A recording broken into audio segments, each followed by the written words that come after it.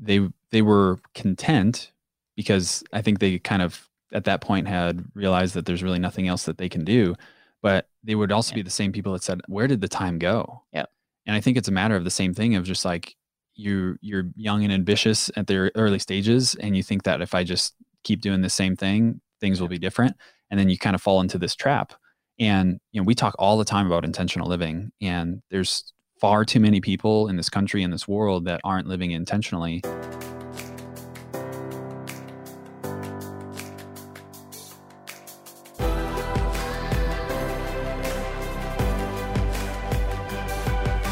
This is Better Wealth with Caleb Williams. Hey, everybody. Welcome back to another episode of the Better Wealth podcast. And in this Better Wealth breakdown, we're going to break down concepts, quotes, ideas, thoughts, things like that. Everything that you can imagine. All those things. This is my first time opening the podcast, and we're going to talk about a little story in the front of this book called U Squared. And this comes from Dr. Price Pritchett. And so I'm going to read this first opening, and then I want to hear your thoughts on it, and then we can have a discussion about it. Love it. And so he says, this is a true story. I'm sitting in a quiet room at the Millcroft Inn, a peaceful little place hidden back among the pine trees about an hour out of Toronto. It's just past noon, late July, and I'm listening to the desperate sounds of a life or death struggle going on a few feet away. There's a small fly burning out the last of its short life's energies in a futile attempt to fly through the glass of a window pane. The whining wings tell the poignant story of the fly's strategy. Try harder. But it's not working. The frenzied effort offers no hope for survival. Ironically, the struggle is part of the trap. It is impossible for the fly to try hard enough to succeed at breaking through the glass. Nevertheless, the little insect has staked its life on reaching its goal through raw effort and determination. The fly is doomed. It will die there on the windowsill. Across the room, 10 steps away, the door is open. 10 seconds of flying time, and the small creature could reach the outside world it seeks. With only a fraction of the effort now being wasted, it could be free of this self-imposed trap. The breakthrough possibility is there. It would be so easy. Well, but why doesn't the fly try another approach? Something dramatically different. How did it get so locked in on the idea that this particular route and determined effort offer the promise for success? What logic is there in continuing until death to seek a breakthrough with more of the same? No doubt, this approach makes sense to the fly, regrettably, and it's an idea that will kill. Trying harder isn't necessarily the solution to achieving more. It may not offer any real promise for getting what you want out of life. Sometimes, in fact, it's a big part of the problem. If you stake your hopes for a breakthrough on trying harder than ever, you may kill your chances for success. Man, I thought of so many people that are doing the typical life of go to school, get a job, save, invest, try to save a little bit more, invest a little bit more. And these are the type of people that even can articulate what they want, but they're not willing to take a step back and analyze their own. They're just continuing to do what they're told. Yep. And it's actually gets me a little bit emotional to think about the people that spend their whole life working a lot harder than maybe even you and I, and yet have a fraction of what they want. And it wasn't necessarily that they didn't care enough. It wasn't necessarily that the work ethic wasn't enough. I just think of the Stephen Covey analogy where he talks about you climbing up a tree and then realizing that you're in the wrong forest. Yep. So that's what initially comes to my mind. I also think of when Robert Kiyosaki talks about savers or losers, what he means by that is it's so often it's like we can do our thing, like we get in line, but we're not multiplying it. We're not seeing it as a tool. We're not able to tap into some of the things that we're learning. And we just got back from a conference and learned some powerful things about tax strategies. And I just think about that same analogy of like so many people are doing their thing, but if they knew a fraction of what we just learned.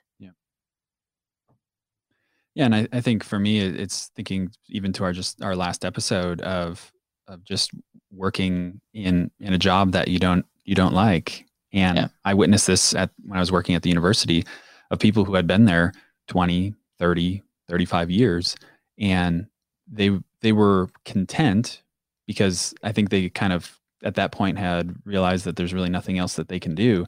but they would also Yeah. be the same people that said, where did the time go? Yep. And I think it's a matter of the same thing of just like you're young and ambitious at the early stages, and you think that if I just keep doing the same thing, things will be different. And then you kind of fall into this trap. And, you know, we talk all the time about intentional living, and there's far too many people in this country, in this world, that aren't living intentionally. And I think they're just that fly that is hitting the window, and that's where they will land. Yeah. And it ultimately will be their demise when the door is wide open. And so there's so many different ways that you can think of, like, just how can you think a little bit differently? Yeah. What is that thing? You know, Zig Ziglar talks about in his book, See You at the Top of, it's funny, it's flies and fleas, but he talks about fleas. And if you put 2 fleas in a jar and you close the lid, they will jump and they'll hit the top of the jar. But as time goes on, they'll be jumping less and less. And once they're no longer hitting the top of the jar, you can open the top and leave it wide open. And they're going to keep jumping, and they're never going to make it out. And a lot of times the analogy there is like we set a ceiling for ourselves because that's what society tells us. That's what our peers tell us. That's what we think for ourselves. And what U squared in this book that Mr. Pritchett is talking about is like, what is that breakthrough moment? What is that thing? How can you think differently? What is that avenue that could completely change the game for you? In this book, the reason it's called U squared is, what is that quantum leap? You know, we've talked about Smart Cuts, the book by Shane Snow. And like, what is not just increasing by 10%, not increasing your output by 10%, your effectiveness, but like, how could you 10x? What is that moment? What is that thing? And I think more often than not, we put those limiting barriers on ourselves, and we talk about if something would happen instead of talking about how we can make things happen. And I just think there's so many ways in life that, you know, we could think differently and get a way different result. Yeah, I think leverage, that's one thing that I'm present to right now is the concept of maybe doing the same thing but doing it in a way where you're getting a bigger impact. I also think about that better wealth. Our mission is to be a better alternative to financial planning. And so we have to take a step back and say, what do we need to do differently than what majority of people are doing in our space? Let's look at education. Let's look at coaching. Let's look at how we model things. Let's look at certain elements and ask the question, how do we help people that are take a step back and notice that there's a wide open door, there's a better way. I mean, not necessarily the most creative people, but we like to be consistent. So thank you for reading that. Is there any final thoughts that you had? I think the last thing I would say is, you know, obviously we desperately want our listeners to live intentionally. And that's for me is like, if you listen to this episode, what is that one little change? What is that thing? Instead of just trying harder, you know, what if you took that step back and figured out how could I get a different result in what I'm doing? Whether you're either seeing success or not, I think there's beauty in taking that step back and thinking in a different light and potentially getting a way better result. Yeah. Thank you so much for sharing that. We are going to continue to be consistent and share the message. And so if you're enjoying these YouTube videos, we would appreciate you smashing the like button, sharing this video. If you're watching this or listening to this on your podcast player, thank you. We are continuing to try to grow the message. And so thank you so much, Dan. I hope you continue to live intentionally. Have a great rest of your day.